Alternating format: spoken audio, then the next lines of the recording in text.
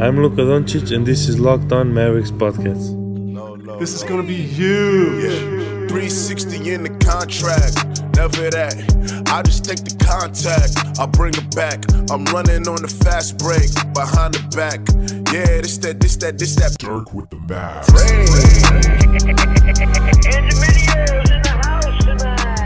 And welcome. You are locked on to the Dallas Mavericks. My name is Nick Engstead, and joining me, crossover with the Locked On Clippers podcast, the hosts, Charles Mockler, William Updike. Guys, what you got for me? Hey. Yeah. We have some bold Clippers predictions about this first round series is what we got. Bold? So you're expecting a loss? Yeah, exactly. that would be the bold part.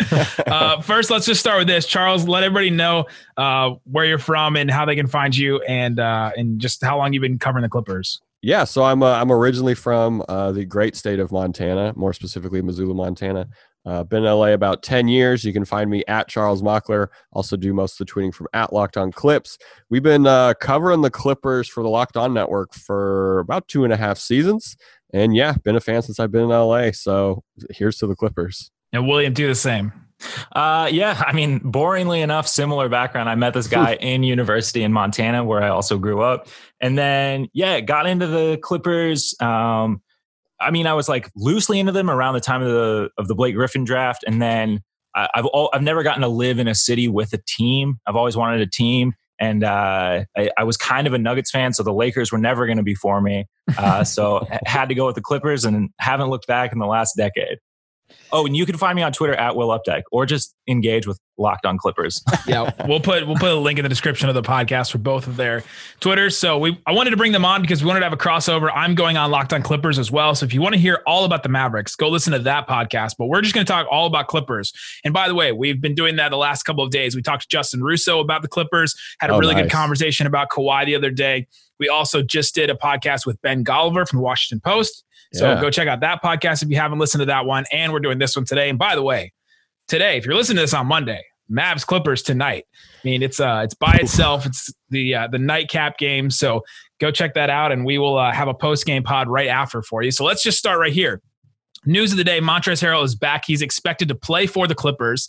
As far as I know, there was no update on Patrick Beverley or Landry Shamet. You guys can tell me otherwise. But we're not sure if they're going to be ready. I'm assuming that they're going to play. Patrick Beverley's going to play. It just seems like they've been waiting around. Is there any update on those two guys? There was none from the presser today. We'll find out from the injury report later, I'm sure.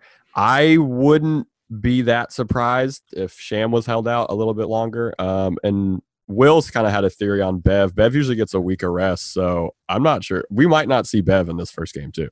Yeah, last time the calf strain acted up, it was about a week off of play, and it didn't really bother him again. But he's had some little injuries.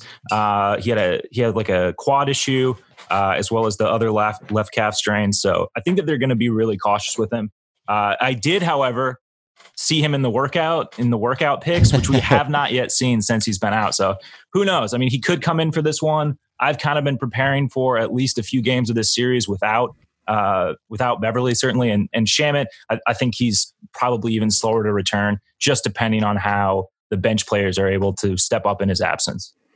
And if we're all being honest, they probably don't need them in this series. But I'd like Trez to get some run. He needs to play at least some basketball. For sure. We'll get into that. So, okay, let's just start right here. How confident are you guys in number of games? So Clippers in 5, Clippers in 6, not necessarily a prediction, but how confident are you for the Clippers? We'll start with Will. I think it's Clippers in 5, but it's a nail biting 5. I see this as like all these games to me have been really pretty fun to watch. I think we've won by like an average of 11 points throughout the regular season matchups.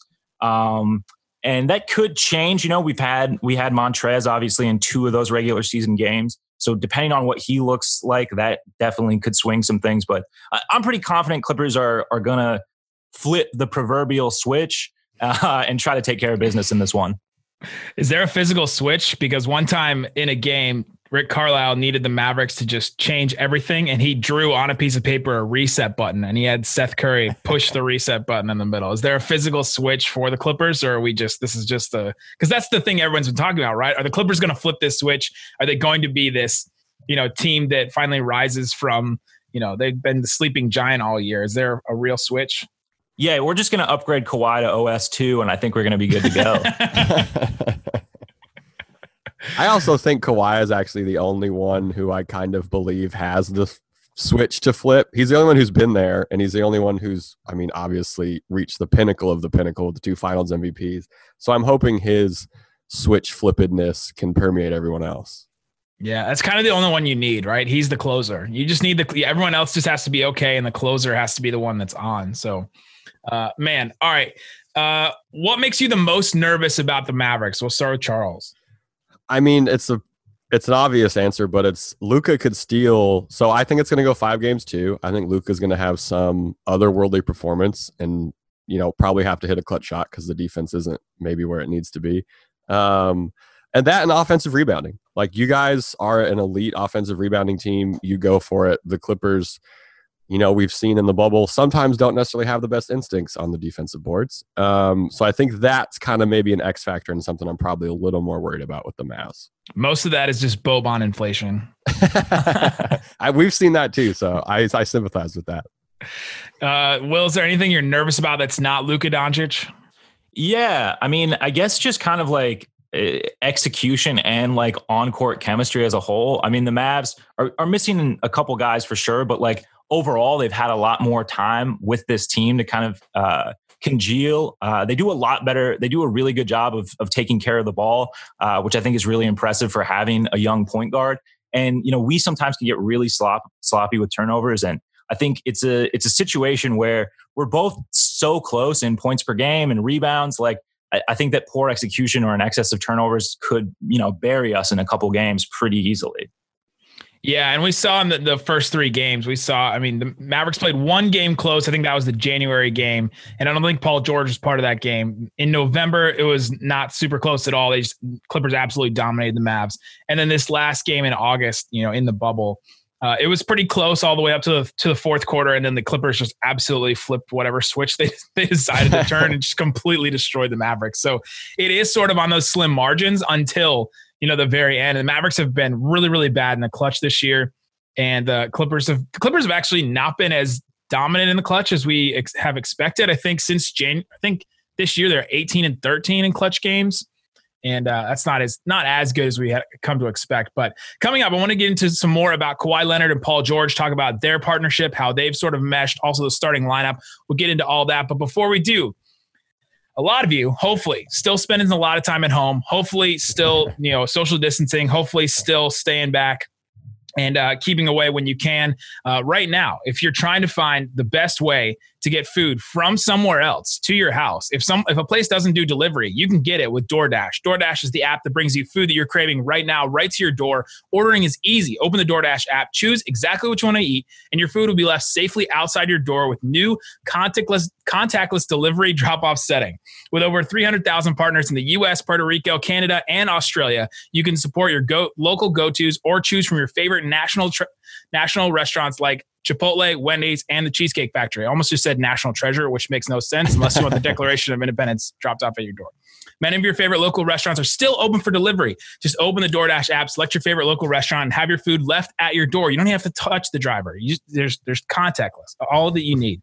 DoorDash deliveries are contactless. How can I not say this word? To keep communities we operate in safe. Right now, our listeners can get $5 off and 0 delivery fees on their first order of $15 or more when you download the DoorDash app and enter the code LOCKEDONNBA. That's $5 off your order, 0 delivery fees, and on your first order. And when you download the DoorDash app in the App Store, enter the code LOCKEDONNBA. Don't forget, that's code LOCKEDONNBA for $5 off your first order with DoorDash. All right, gentlemen, let's get into a little bit about Paul George and Kawhi Leonard. So I want to start with Paul George. How has he fit into the role? He's been the second fiddle, I guess, ever since he went to OKC. He was the second to, Russell Westbrook, and he fit in pretty well there. He was like third in MVP, last year, which is kind of crazy to remember that he was like that good last year and that he was, that high in MVP. This year, he's playing 7 less minutes a game, 5 less field goal attempts, per game. His assists per game have pretty much stayed the same, which is kind of surprising. But he missed about 32% of the Clippers games this season so far.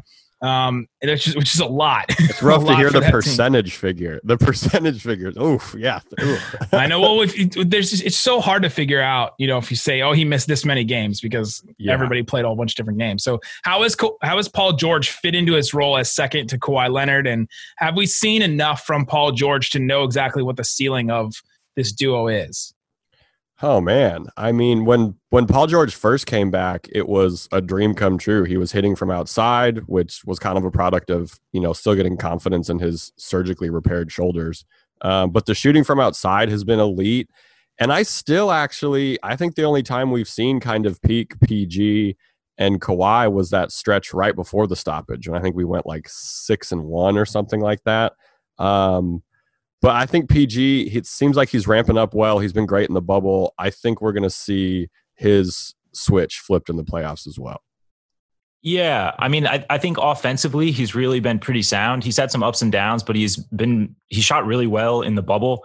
What I've been the most worried about is sometimes just the defense, especially early on when he was coming back. You could tell that he was definitely trying to get his legs underneath him. So I hope that I hope he's just feeling comfortable enough now in that scheme to be like the perimeter defender that we need him to be at times. And like offensively, I don't really have a whole lot of concerns. I think my biggest criticism coming in was when he was coming off that shoulder injury, he was really hesitant to really like barrel into the lane, try to get to the rim, try to draw the fouls. And there was some kind of embarrassing flops on that front at the beginning of the season. He's looked a lot more aggressive in the bubble, which I definitely think is going to help open some things up. So yeah, I feel pretty good about Paul George. I think that he is going to have an extra chip on his shoulder just because I think for a lot of fans and a lot of people, he's very removed from the player that he was in Indiana. I mean, we just saw recently that people on Twitter are pretty openly bashing on Paul George's playoff record when really, I mean, it's not bad. Defend him. Go ahead. Defend him. I mean, he wasn't even on your team with this record. Yeah, I know. But that's why I got to stand up for him. I mean, that like the OKC stuff is unfortunate. Those teams, I never thought, like, despite some of the talent that was there, were ever really built for a deep run. You don't get beat by rookie Donovan Mitchell in the first round. Come on, you can't. You can't defend that, right? Like I think the Paul George criticism is warranted, right? He can't win in the first round in the West, but he makes it to the conference finals in the East. I mean, I think that. But the thing is, though, all that doesn't matter because he's not the number one option on the Clippers, right? Like at the end of the day, it's going to come down to Kawhi. Yeah, definitely. 100%. I'd also like his 3-point attempts to be at 10 plus in these playoffs in the bubble. He's at like 8 so far for the year. He's shooting 41%. No reason he can't be jacking up 3 or 4 more threes a game, I don't think. The Mavs will definitely let him take those. Yes, that's very true. For sure. The Mavericks will let him take those, whether they intended to or not. Man, I mean, the Mavericks defense, I mean, this is a completely this is a team that teams that are trying to put it all together and trying to figure out. I mean, we're saying the same for the Lakers as well against the Blazers. You want to play against a team in the first round that doesn't have a great defense because it allows your team to kind of do what they want on offense. We've seen that a lot with, Kawhi Leonard, pick and rolls with Zubac in that last game. I mean, he absolutely just destroyed the Mavericks in that area. Let's get to Kawhi. Do you guys think Kawhi is the best player in the NBA? I do. Yeah, absolutely. Interesting, because Justin Russo said something. He disagreed with that a couple days ago, which I thought was interesting. Another guy that watches him every single game, but I just don't think there's any holes in his game right now. I mean, he's had a career high in points per game, career high in assists per game, career high free throw percentage. His defense has been up and down, but it feels like he's kind of coasting here and there. But he's added the playmaking to his game with the Clippers since they don't have a true like traditional point guard or lead ball handler. Yeah. With Kawhi though, as the lead guy, this Clippers team's been really good. He's the best player though. I think, yeah, it's so funny. He's the perfect player to watch. He's playing pretty good. And then you look up at the score and Doc's talked about this. And then he just randomly has 27, 7, and 6. And you're like, oh, okay, this is great. Like, yeah, we call that the Luka Doncic bad game. Okay. He's having a bad game. We look up and he has 27, 7. Yeah. And we've seen flashes of him kind of physically ramping up. Like there was a play It might have been in that Mavs game where he got a steal and then seemingly sprinted faster than I think fans had seen him run up to this point in the bubble for the dunk. And it was just kind of like, oh, there's that extra gear that might be getting there. So, I mean, Giannis is a close second. Giannis is having a crazy season. But I think Kawhi just does a little bit more on the offensive end. Yeah, I mean, to me, Kawhi just has the postseason resume that like a Giannis or even a Harden doesn't have. And yeah, I don't know. There's just been times where like I knew Kawhi was good, right? When he came here, like obviously I've watched him a bunch, not a surprise. But when he's on your team and you're watching him rip off on another team, these 11-0 runs, these like 13-0 runs, where he's the entirety of the offense. I don't know, man. He's just like one of those guys that he gets to the spot that he wants to get to. And I think like the best hope sometimes you can have is that he's just going to miss the fadeaway. Like, I mean, there are just times where like he just looks so dominant that I haven't seen a whole lot of answers. Jeremy Grant actually has covered him the best, I think. But other than that, I just feel like he exerts his will in a way that not a lot of players are able to in huge moments against great opponents like the Mavs. Completely.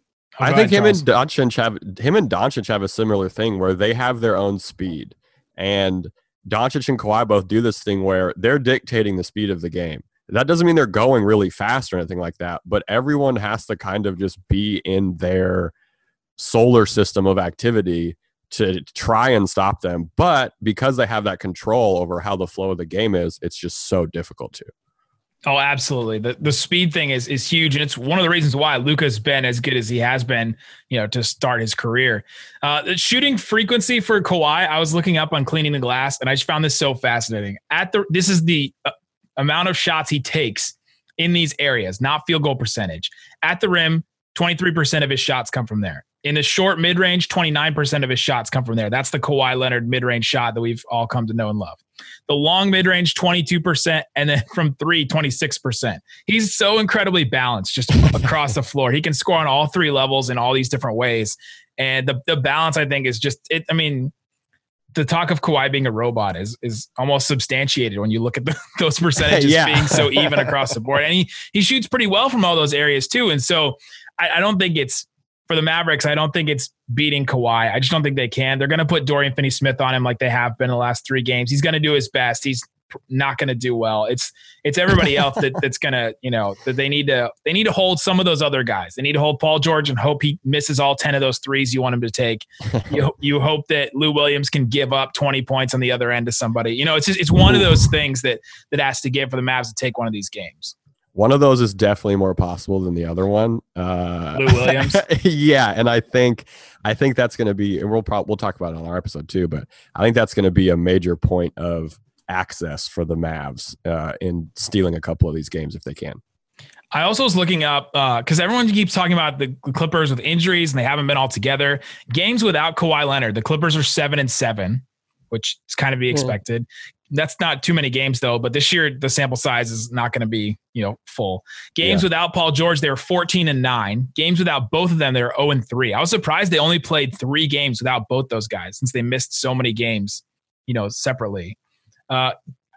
Games with Kawhi without Paul George, they were 14-6. Games with George and without Kawhi. So Paul George played and Kawhi didn't. They're 7-4. So as long as one of those two guys is playing, you're at least. So that means that all those games without, but that as a duo, when they're on the court together, 117.1 offensive rating, 103.9 defensive rating. That would be the best offensive rating in the NBA, even better than the Mavericks. And their defensive rating would be second in the NBA as a team, just behind the Bucks. Those two guys together have just been so good. Okay, here's a question, though, I've been wondering. There doesn't seem to be as much pressure on Kawhi to win this title as there is on like LeBron or even Durant last year or any of these guys that have a super team. How do you think Kawhi and them have avoided this pressure of they're a super team, they have to deliver or else it's a wasted season? Well, I think we partially benefit because the Clippers are more or less a small market team. Like, I think like the expectations are a little bit lower for the Clippers just in general. But, I think that there is just as much pressure, to be honest. I think that, both of these guys, they are on shorter term contracts. Obviously, they want to hit that 10-year vet kind of deal. But I mean, each of these 2 years is so crucial. Like, if we don't make a finals, I just don't see a way, even if both these guys want to play near home, that they stay here. I truly can't see a way, if we don't make the finals in at least one of these 2 years, how we can hope to maintain both stars. Yeah, I think it's kind of internal pressure. Like everyone, like the small market team thing, the Lakers just dominate every single thing. Most of the press for the Clippers is, Kawhi being frustrated in one clip from a game that we won by 10 and the media kind of freaking out about it. But I think there's a bunch of internal pressure. A bunch of front office people had good job offers in this offseason and stayed because there was kind of this unfinished business mentality between all the people in the organization. And I mean, I agree with Will. If we don't make a finals, the pressure on next year is even crazier. We have the Trez re-signing we got to do. So I think it's almost a pressure on the whole team where, I mean, that's not to say that Kawhi won't get unfairly skewered if we don't make the finals. But yeah, I think there's a big internal pressure from the team itself as well that might be greater than public pressure. We're also I think it's in some media instances too, we're like the least exciting story, right? I mean, like the team that was a pretty good bench unit last year, took a couple games from the Warriors with no All-Stars, then adds two of the, top 10 or top 15 best players in the league. I mean, that's not like an interesting underdog story anymore. That's a team that has expectations, but it's never going to be a big narrative. It's going to have to come from within. Yeah. So I think the criticism if they lose will be bigger than the pressure to win. It's like we'll wait on that story until something happens, right? That's sort of what it's felt like for the Clippers so far this year. And they've skirted it, I think, a little bit with injuries and not being all there. And I think part of that is also added on that as well. All right, coming up, I want to get into a little bit more about the starting lineup and then talk about the criticism you've actually heard about the Clippers from fans and from media. So we want to get into that. But before we do, gentlemen, Built Bar is back. Oh, love us some Built Bar. Yes. The 12 original flavors, they've added 6 new flavors on them. Of the 12, though, you guys got boxes of them when we first started at Built Bar. Charles, what was your favorite flavor of Built Bar? I mean, I'm kind of a sucker for anything with peanut butter involved, anything with mint as well. So I housed those pretty quickly. The mint one was pretty good. Will, did you like a specific one? Yeah, I liked the English toffee. It was like it was perfect. Interesting. I think I still have 2 of those in my fridge because I didn't want to eat them. They're good, but I loved all the other ones. Of course, you've heard Isaac and I talk about our favorite flavors. There's 6 new flavors though: caramel brownie, cookies and cream, cherry Garcia, lemon almond cheesecake, carrot cake, apple almond crisp. Incredible new flavors. The Built Bar is an incredible bar. It's a candy bar. It's a healthy bar. Yeah. Ooh. It's a protein bar, tastes like a candy bar, goes both ways. Built Bar is great for a health-conscious person, lose or maintain weight while indulging in a delicious treat. They're low-calorie, low-sugar, high-protein, high-fiber. Great for a keto diet that Isaac is doing right now. Isaac, by the way, still in Kentucky, I don't know, driving like 4-wheelers with his dog on it. So that's what Isaac's doing. But Built Bar right now is offering this right now. Free cooler with the purchase while supplies last. This will only last for a couple weeks. So if you guys haven't gotten on it, you may have missed it already. So get on it right now. Go to BuiltBar.com. Use the promo code LOCKEDON. You'll get $10 off your next order. Use the promo code LOCKEDON for $10 off at BuiltBar.com. All right, guys, let's get into a little bit more about this starting lineup. So the most used lineup for the Clippers this year was Kawhi Leonard, Paul George, Patrick Beverley, Zubac, and then Mo Harkless. And when I was talking about the Clippers in our post-game podcast after the Suns game, I was like, yeah, and then Mo Harkless. Man, whatever happened to Mo Harkless? Totally skipped my mind that he got traded for Marcus Morris. But the second most used, so that lineup had 114.8 offensive rating, 105.4 defensive rating, which is pretty good. That's like just under the Mavericks offense, and then, a pretty good defense. That's actually a really good defense for a team. But then they switched Marcus Morris for Mo Harkless in that trade. Their offensive rating went to 121.9. Their defensive rating went to 99. That would obviously be the best offensive rating in the league, and then by far the best defensive rating in the league as well. What has changed with Marcus Morris as opposed to Mo Harkless? Man, the sample size is so small that, I mean, It's 215 minutes for that original lineup with Harkless and 147 minutes played with Marcus Morris. So it is a smaller sample size, but they're pretty even, compared to the two. Yeah, that amounts closer. I think one thing that's been interesting is Mo, when he was on the team, guarded like 1 through 4. Like he was put on Luka. He guarded Kemba. So, and Marcus Morris doesn't do that, which somehow I think actually helps the defense out because there's less kind of switching and different, you know what I mean? The guys that are better at defense are defending the guys that are better at offense. Right? Yeah, there you go. It's crazy. Instead of just throwing more Harkless on everybody. Yeah. And so, he knows his role. He's not going to be shooting a bunch. We haven't really seen, he's had 2 0-for games against the Lakers, which was upsetting, but it wasn't some crazy volume shooting game he went 0-for in. So it was like a little less concerning. But I mean, I think it's just because some fans were mad that we did the trade. Some fans thought that we should have just kept Mo, kept the first round pick, and we would have been fine. But I think ultimately, like you look at those numbers, Marcus Morris kind of just shored everything up. Yeah, I mean, the biggest criticism of Mo was always just he's a black hole on offense. He demanded so little attention that defenses would, just completely slack off of him. So that makes it difficult. And then, if your offensive rating is, like negligent, you have to get every stop, or like you're not that positive of a player on the court. And I've had my questions about Morris joining the team. I certainly had my questions about the trade. I thought leading into the stoppage, there were some good Morris games. There was some stuff where I thought he kind of fell back on some ball dominant kind of habits that he picked up in New York. But since the play has resumed, I feel like we're getting closer to that Marcus Morris, the Celtics version of Marcus Morris, who was, was a really great role player, really happy to play the role and do whatever had to get done to get the win, even if it didn't mean like offensive numbers standing out in his box score. So I think that has been huge, like him accepting this role. And then he's just like, I think what the Clippers do really well is they put players in like a niche role that they can really succeed in. And that's what I think helps optimize Morris around everybody else. It's what helps optimize Patrick Beverley around everyone else. So I think that, as he's accepted this role, it's just definitely a better lineup than we had with Mo.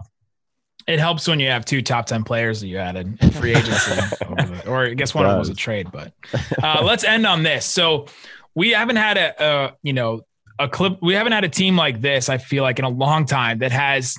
I don't know if there's no hype around it. There's a bunch of hype around the Clippers, and then somehow not a lot of hype around the Clippers. It's just the fact that they're in LA. The Lakers get all the talking points, obviously. It feels like Giannis gets a bunch of talk as well, but there's been some random criticism on the Clippers. Well, what's the biggest thing that you hear from media, from outside fans that are non-Clippers media, non-Clippers fans? What's the biggest criticism you hear from outside outlets? The one that irks me the most is just like the considered lack of depth at the 5. Yeah, the size issue is always brought up, and it's like we're a top 10 rebounding team. Yeah, so people who haven't watched the Clippers play don't understand that Ivica Zubac is a great rebounder, a very solid defensive presence. And Montrez just does Montrez things. And sure, he's not like prototypical size for a center, but it hasn't limited his effectiveness really at all. And we have so many. Joakim Noah. So, I mean, that answers all your issues. And we have so much size at the 4 that we can put some of those guys into the 5. Like Patrick Patterson is a giant human being. If you've never actually seen him, even against other NBA players. And the size thing really just was the biggest, you don't truly watch the Clippers then if size is the biggest thing. Because also an actual issue is kind of, ultra capable defensive depth at the point guard position. We have one point guard who is an elite defender, and everyone else who plays point, not necessarily an elite defender. Is Reggie Jackson. Yeah. But I think the size one is the biggest, just, easy grab if you're trying to find a quick, perceived weakness for the Clips. Which is funny because there's a team in the Western Conference that literally just got rid of all their size except for NBA champion Tyson Chandler, who never plays. And they seem to be fine. And if Russell Westbrook comes back, maybe we'll get to find out what that team actually has. So that's unfounded. what's the biggest criticism you hear from Clippers fans? So so Mavericks fans complain about all kinds of different things, clutch, offense, they complain about free throws all the time. What's something you hear every game or whatever from Clippers fans? What are they worried about? Lose defense and Doc's rotations. Yeah, Doc gets a lot of heat. I don't need to hear any more about Lou Will's defense. We know we've known since he became a member of this team. We have never tried to use him as an elite defender. I've never made that claim. So I think we could stop harping on that. We get it. He's there to do one thing. He's there to score. So that's fine. And then the rotations thing is I don't know. We've seen some kind of goofy stuff in the bubble, but we have been really depleted, especially of guard depth. And we haven't been. So this is another thing. We haven't been staggering Kawhi and PG that much until even more recently in the bubble. So I'm curious to see what kind of lineups, what's that going to look like? Yeah, they didn't do that even against the Mavericks in this last game, because I remember specifically those minutes without Paul George and Kawhi. I was like, man, they really need, Mavericks really need to take advantage of this situation right now without those guys. And I think they did go on a little run during then, and that's when it kind of kept them alive until the fourth. But yeah, so the rotations, it's all about staggering, or is there certain players that Clippers fans want to play more than others? Or is it just, no, they don't like the way that, who's playing together, like the combinations, or what is it? We heard from Justin Russo a couple days ago about the Reggie Jackson, Landry Shamet combo. That one doesn't work, and people don't like that. But is there something else besides that one? So, the issue when Trez comes back is what Zoo's minutes are going to look like. There were times when Trez would play borderline the entire second half of a game without rest. We've seen him play multiple quarters without any rest. So the biggest one is just people want Zoo to be either put him in to at least help Trez get some rest so he doesn't have even more miles on him, or put him in because he actually helps the defense and can close the game out. Yeah, I think I'm starting to get, while we're depleted at guard depth, I'm starting to get really nervous in any Reggie Jackson minutes. When he's out there with the starters and he's not looking to move the ball to other players, and he's looking to just create his own offensive game. I wince every time he has the ball in his possession. And I think I think we need to, if we don't have Pat Bev, I think that we should be putting out Rodney Magruder or somebody more defensive minded in some of those minutes, especially when Reggie just is not having a great game offensively. Before the season started, I was at Epcot at Disney World with my wife, and we saw Reggie Jackson. And he said to me, "Oh, yeah. I'm not going to play defense or pass the ball to any of these Clippers guys." He wasn't even on the team yet. So that's me. All right, we're going to continue this conversation over on Locked On Clippers, so go check out that podcast if you want to hear more about what these guys are thinking about with this series. So we're going to hear more about that there. Guys, we appreciate you coming on. I'll put a link in the description for that episode as well as their Twitter accounts. And everybody, thanks so much for listening to Locked On Mavs. Peace out. Boom.